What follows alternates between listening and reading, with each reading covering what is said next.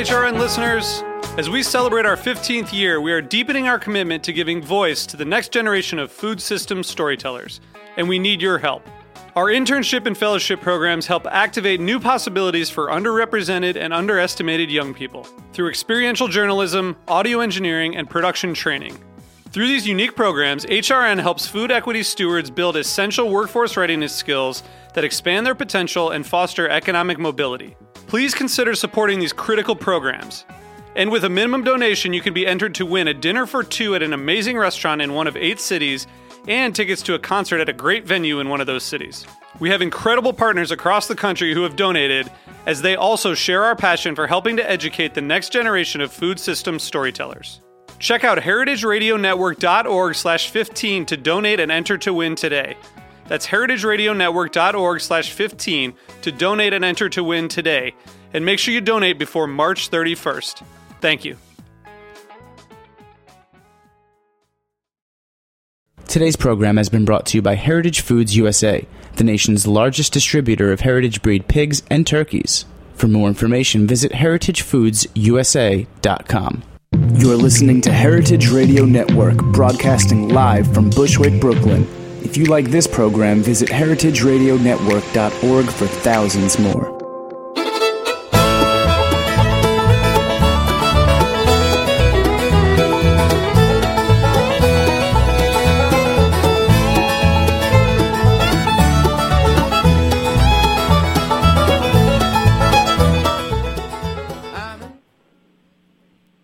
Hello, Greenhorns. This is Severin. This is Greenhorns Radio. Radio for young farmers, by young farmers. And it is December. And it's winter. It's winter in Montana, anyway. I am here in sunny Ojai, California. Happy to be out of the winter weather that's being experienced by man and cattle alike in many places across the country. How's the weather where you are? Well, I'm in West Virginia, and the weather's actually beautiful today. About a 55-degree day, sun shining, and can't complain. You can't complain. Oh, that was my test, because my next guest is from Montana. Thank you, Mike. This is Mike Kwasniewski. How do I say your name? Yep, Mike Kwasniewski.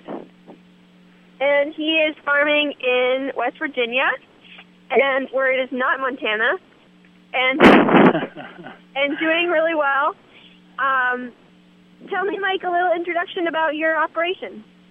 Yeah, so the Charm Farm is a total about 500 acres rented and owned here in the mountains of West Virginia, and I've got several marketing outlets. I do a whole diet CSA on the farm, and along with that I also do some restaurant clients, farmers markets, and retail outlets. Tell me, why do you call it the Charm Farm? That was not up to me. My sister came up with that name when she was about 9, when it was our little sustenance farm. She's now 33, so it's just a young girl's preference for rhyming names, I think. But I'm sure it works well as a marketing. Kind of sets a standard. I can't really go to market and be grumpy, that's for sure. So let's talk a little bit about full diet CSA. This is a growing trend. I live right down the road from Essex Farm, which does a full diet CSA. Tell me your take on it, or how you sell it, or why people do it. Yeah. So I've been doing the whole diet for a little over a year now, and it's 52 weeks a year. And I do it really as it has so many benefits, and one being that it provides a livable wage for farmers in rural areas. So if I have a limited clientele base, say folks who are interested in local organic pasture-based meats and produce and grains, then I'm looking at a clientele of maybe like 50 total max in my area of Elkins and Beverly, which the whole diet is a great intro to them, and my goal is to get it to where it's no longer extravagant or any kind of, I don't want it to be specialized, so I'm working on feeding as many folks local produce and meat as possible, and the whole diet is just the way that I can do that, and having that limited clientele base, by providing those folks with more product, then I can get more money out of them and thus make a better wage for myself, and I don't have to pack everything up and take it to market. And it keeps things interesting too, so I don't get bored raising only tomatoes or chickens. I mean, it's all encompassing, but with that is also the stress and long days, and it's a challenge, but it's very much a worthwhile one. And I actually went to Essex a couple years ago, and I say it's a farm tour to end all farm tours. It just made a lot of sense, and I had been doing direct marketing at the time I was up there, and just started the transition to where I would offer a fully encompassing CSA to folks. And so, tell me a little about your client base, because the thing that always blows people away about Essex is that they are in a really very rural, no city nearby environment, and selling this full diet CSA to folks, kind of against the perceived market trend, which is you can only really do some of these marketing practices if you're near a big city where a lot of people have discretionary income. Tell me your feelings on that. How did people receive the notion that you were presenting? Obviously the folks who are entirely supporting are members, and then I get a lot of community support just from folks who maybe due to travel or something it isn't conducive to them signing up for the year. That's why I have other outlets for my product. And but my clientele is you've got everything from like musicians to electricians to doctors to insurance agents. I mean, it kind of runs the gamut. The theme, I would say, is that most of them tend to be younger and have small kids. And part of the benefit that the members see is coming out to the farm, whereas they might not have the acreage or the time to have a garden or a few chickens. They can come out here and kind of by proxy give their kids the farm experience. So on pickup days, it's usually I see the parents and the kids are out chasing chickens or something, or hunting up cows. So it's mostly. And tell me, what's the environment around you? What are the other people growing near there? What's the kind of agricultural history of your part of West Virginia?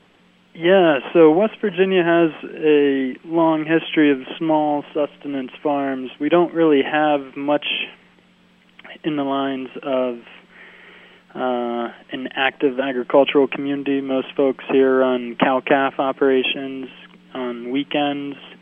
There's, I'd say, 10 to 20 times more acreage that's just brush hogged once a year than is actually plowed up and planted into anything. And there isn't a lot of infrastructure. I've got a couple grower friends in the neighboring counties, but everyone's kind of on the same page as you got to vertically integrate as much as you can on your own farm, and also kind of make do with the limited resources you have, and It's kind of a big trip up to central PA or the Shenandoah Valley if you're going to produce supply or produce equipment or anything in that regard. Even I do field crops as well, and there's 2 other growers in my county. One grower that does a sizable acreage of corn, but that support is, it's mostly limiting geographically. I think the main reason is that the farms are so small and they're always interrupted by creeks and ridges and woodlots that it was never really conducive to combining and buying up your neighbor's farm and farming a big spread and doing monoculture and all. So we lost a lot of dairy farms. We actually lost a dairy farm this year, so we're down to 1 dairy farm in the county, but there used to be several, in 8 to 10 in the 80s, and then the government buyout took out a lot of them. And it's just, it was once an agricultural community. I wouldn't say it is now, but the community as a whole responds very well to agricultural endeavors, so I think there's certainly potential for expanded production and more farmers in the region. Yeah, more farmers in the region. Yeah, land's cheap. That's the one thing we've got going for us down here. Wait, sorry, I think you need to say that again, really loudly. What's that? Say that again. What is land? What is expensive down there? Land is cheap and there's plenty available.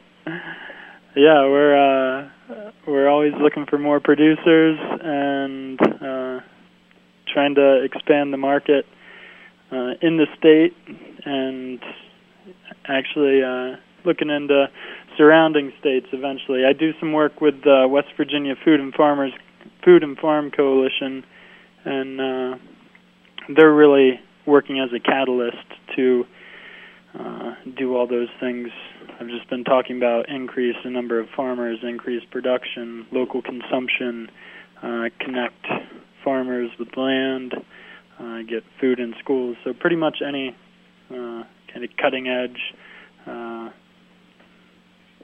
venture in the sustainable ag community, the coalition's been a big help on. And they're kind of the PR for small farms, the PR firm for small farms in the state. Well, Lord knows it's helpful. So the thing I wanted to know was, sorry, that's a default. Sorry to interrupt. The thing I wanted to know was, how do you square farming in with your philosophy background, and what is your philosophy of farming now? So I studied philosophy as an undergrad at Gonzaga, and being out in Washington State helped me kind of get a handle on what healthy local food economies really look like. And I was on the eastern side of the state when it was really gaining momentum. I mean, the city of Spokane went from 1 farmer's market to, I think, 4 or 5 by the time I left. And, so, I mean, that was kind of my, that was my extracurricular education, was working on farms and being involved in that food scene. And then when I told folks that I was coming back to farm full-time, it's always a joke of like, yeah, you need something to talk about or think about when you're sitting on the tractor. But really, I'm mostly thinking about what else needs to be done. I don't have time to flesh out all of the existential problems that may be facing us. Or do you know any other philosophy majors who are farming? I think so. No, not personally. That's one. I think it is one in the vein of a good liberal arts education. I don't think too many philosophy majors do that to kind of bolster their resumes and their career seeking. I think I'm not. But I guess there aren't that many professional philosophers either. What was that? I just was wondering if there's any like professional philosophers. They are, but they don't get out of school until they're like 35, and yeah, I think that title would mostly be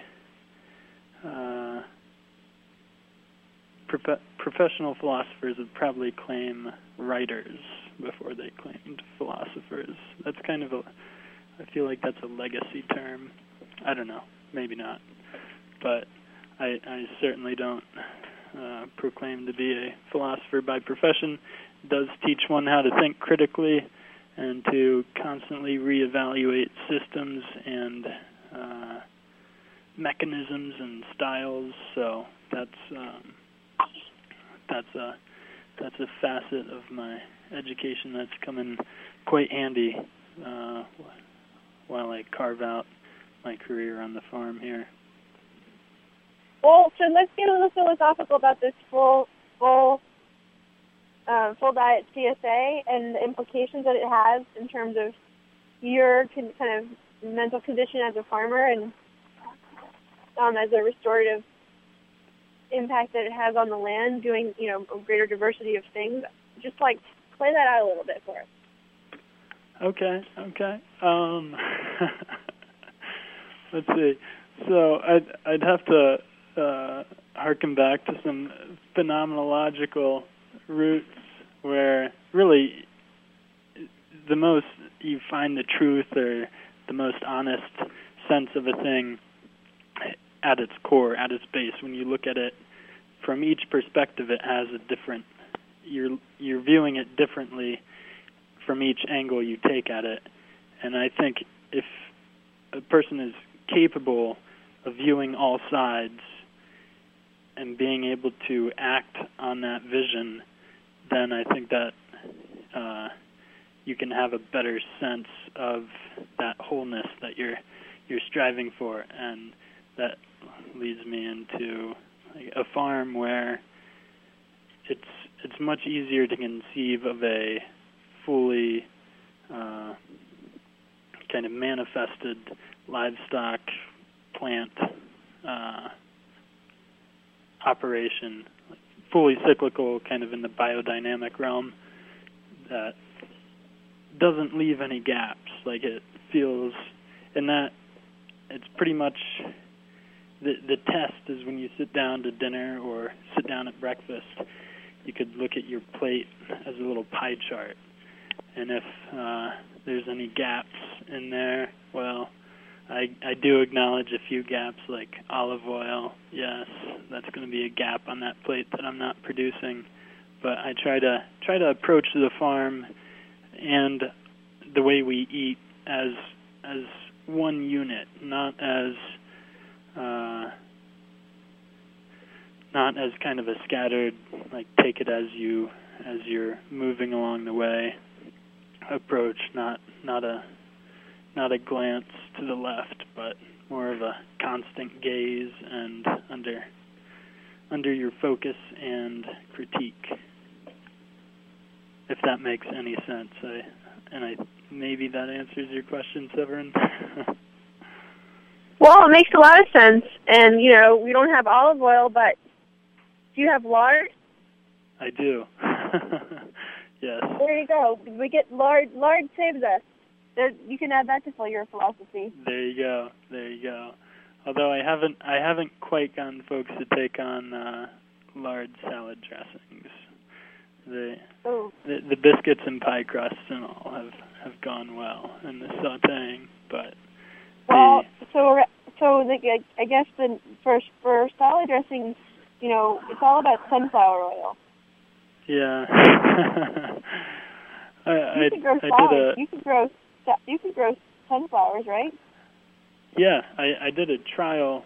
I guess it was 2 years ago now, but they're kind of hard to cultivate, and but that gets back to the lack of the agricultural support economy in the state.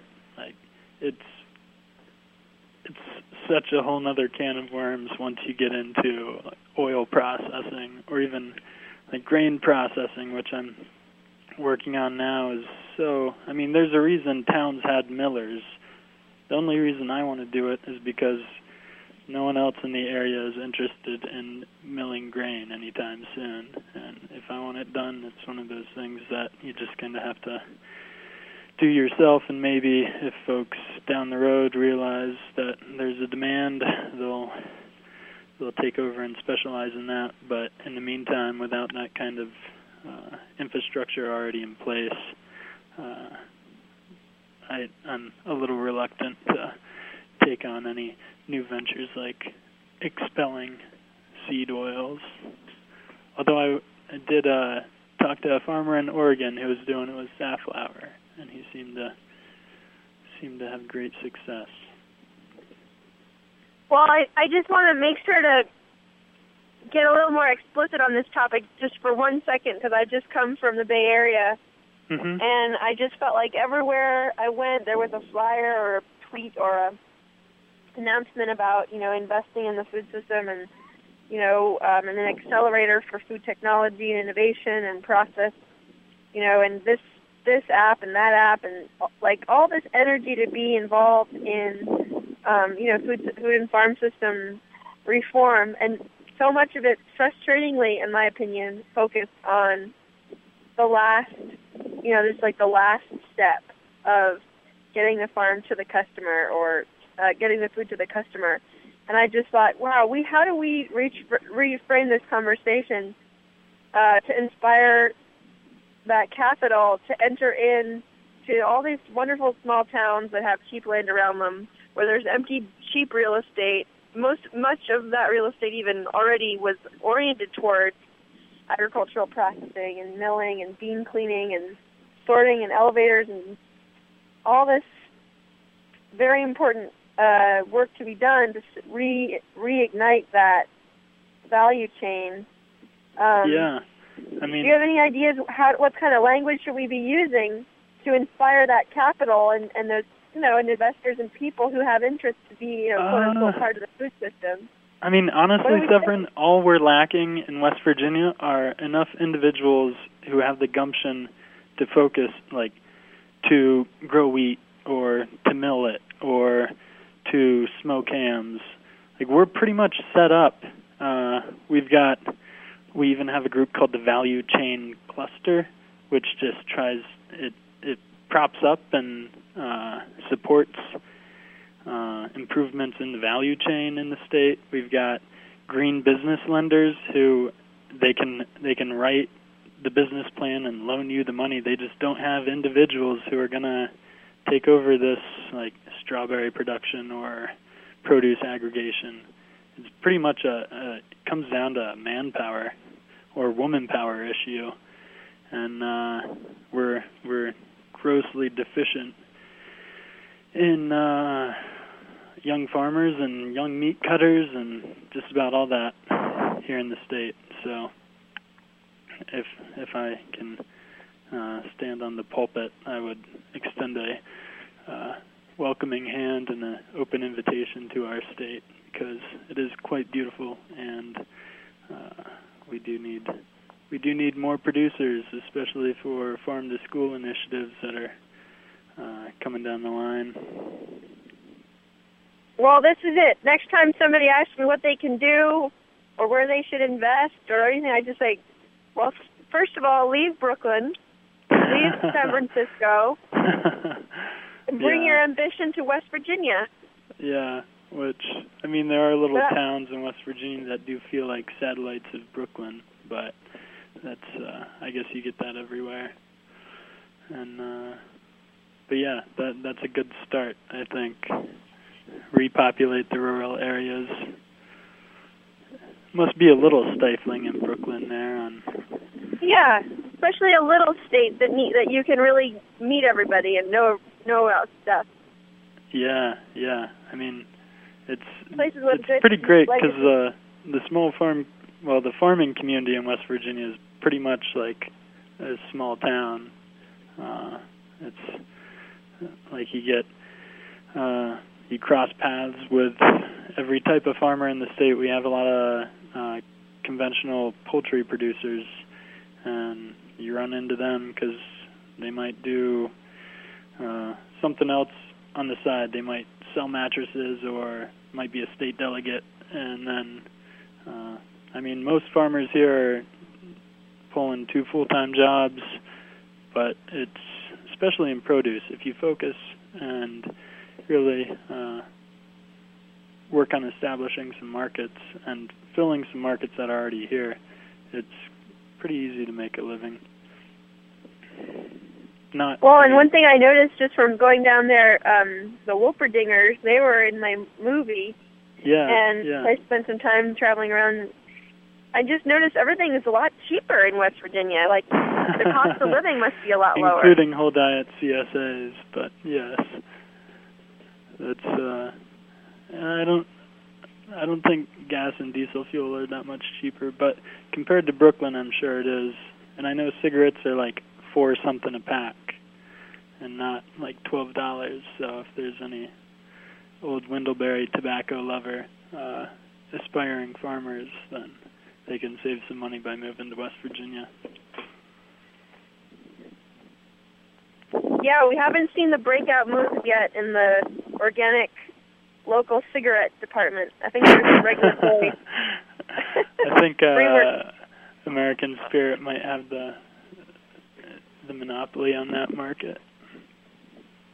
Yeah, I have to do research, but my so far what I've heard is you got to be registered with the state. Yeah, I don't know. So you can grow it for your own use. That's supposed to be done. Yeah. Yeah, that would be awesome. You can imagine like a cigarette CSA. All right, we're getting off topic here, and we're running out of time. Okay. What else is bubbling? Like, what do you need to express about, either from a frustration or from a profound positive insight perspective, as you're taking on this new mode of a highly diversified farm? It's going good. You moved to your hometown. You're philosophical, but also practical. What do you need to share? Try to keep things balanced. I guess I've already made it clear that the potential in rural America is quite apparent. The one shift that folks have to make is that, fun stuff and things aren't generally presented to you. You just have to take a little initiative and organize them. So we might not have any clubs here to go out to or really happening bars, but if you organize a potluck or a square dance, you're going to get a pretty darn good turnout. And that's pretty good incentive, I think, knowing that there is a social scene. But also, just found that in farming, and this is about the 3rd full year going at it. There's always a sharp learning curve, but there's always next year too. So that's always, this is a pretty exciting time of year because you sit down, pencil out what went well, what you could have done better, start planning for next year, really feel like you've got everything organized and ready to go, and you can hit the ground running. I didn't get as much fall plowing done as I would have liked, but it might still dry out here this month. We'll see. And I think those are all exciting things. People always want to talk about what I'm doing on the farm and all that, so I guess if I have my own platform, I generally steer away from that just because it's a tiresome topic after so long. But I am very much interested in reinvigorating my beloved home state and building the local economies, and I think the best route to do that is through dinner plates and lunch tables. Well, it is the bottom. We may as well start building the new economy from the bottom. Yeah, And West Virginia is in a transitional period where I don't think coal, and that's not going to be playing as prominent of a role in our economy. So I think we need to start planning a transition. And tourism's been touted upon, but I think it's kind of reached its capacity. And I think if we can shift some of that energy into agriculture, then we can fill a little bit of that coal void that's looming with small farms and quality produce and meat. Go West Virginia, go! I look forward to coming down here sometime soon. Are you going to go to the SOG conference or any other conferences that you want to tell people about so they can register if they're so inspired to leave Brooklyn immediately and move to West Virginia? Let's see. So the Small Farms Conference, the West Virginia Small Farms Conference is in Morgantown, which is our university town. That is, I want to say, like the 2nd to the 5th or something of February. It's early February sometime there. And there's, it's in the vein of PASA conferences and all. Do you guys have any Young Farmer coalitions or meetup groups or potluck posses? Yeah, so with the Food and Farm Coalition, we always do like a Young Farmer winter mixer kind of thing. And we get folks from all around the state. It's pretty much just, the first year we tried to, all right, what issues are of importance, and we're going to hash these out and all sit around the table, but we've really just relaxed it to where it's like, hey, we need more excuses to just get together and eat good food and drink good beer and talk, whether it be about farming or politics or whatever comes up in general conversation. Yeah, I think that's something they call culture. Yeah. We just got to add the agra. Culture. All right, well, I'm going to get in trouble because we're running out of time, but I thank you very much for coming on the show, Mike, and can't wait to hear of your progress. Thank you much, Consider Severin. contributing an essay to the 2015 New Farmer's Almanac on your experience as a philosopher land manager of a full-season CSA. What a good trick going. I want to hear more. Okay. Sounds good. Well, have a good rest of the show, and it's been a pleasure being on. Okay, bye-bye. Bye now. Thanks for listening to this program on heritageradionetwork.org. You can find all of our archived programs on our website or as podcasts in the iTunes Store by searching Heritage Radio Network. You can like us on Facebook and follow us on Twitter at @heritage_radio. You can email us questions at any time at info@heritageradionetwork.org. Heritage Radio Network is a non-profit organization. To donate and become a member, visit our website today. Thanks for listening.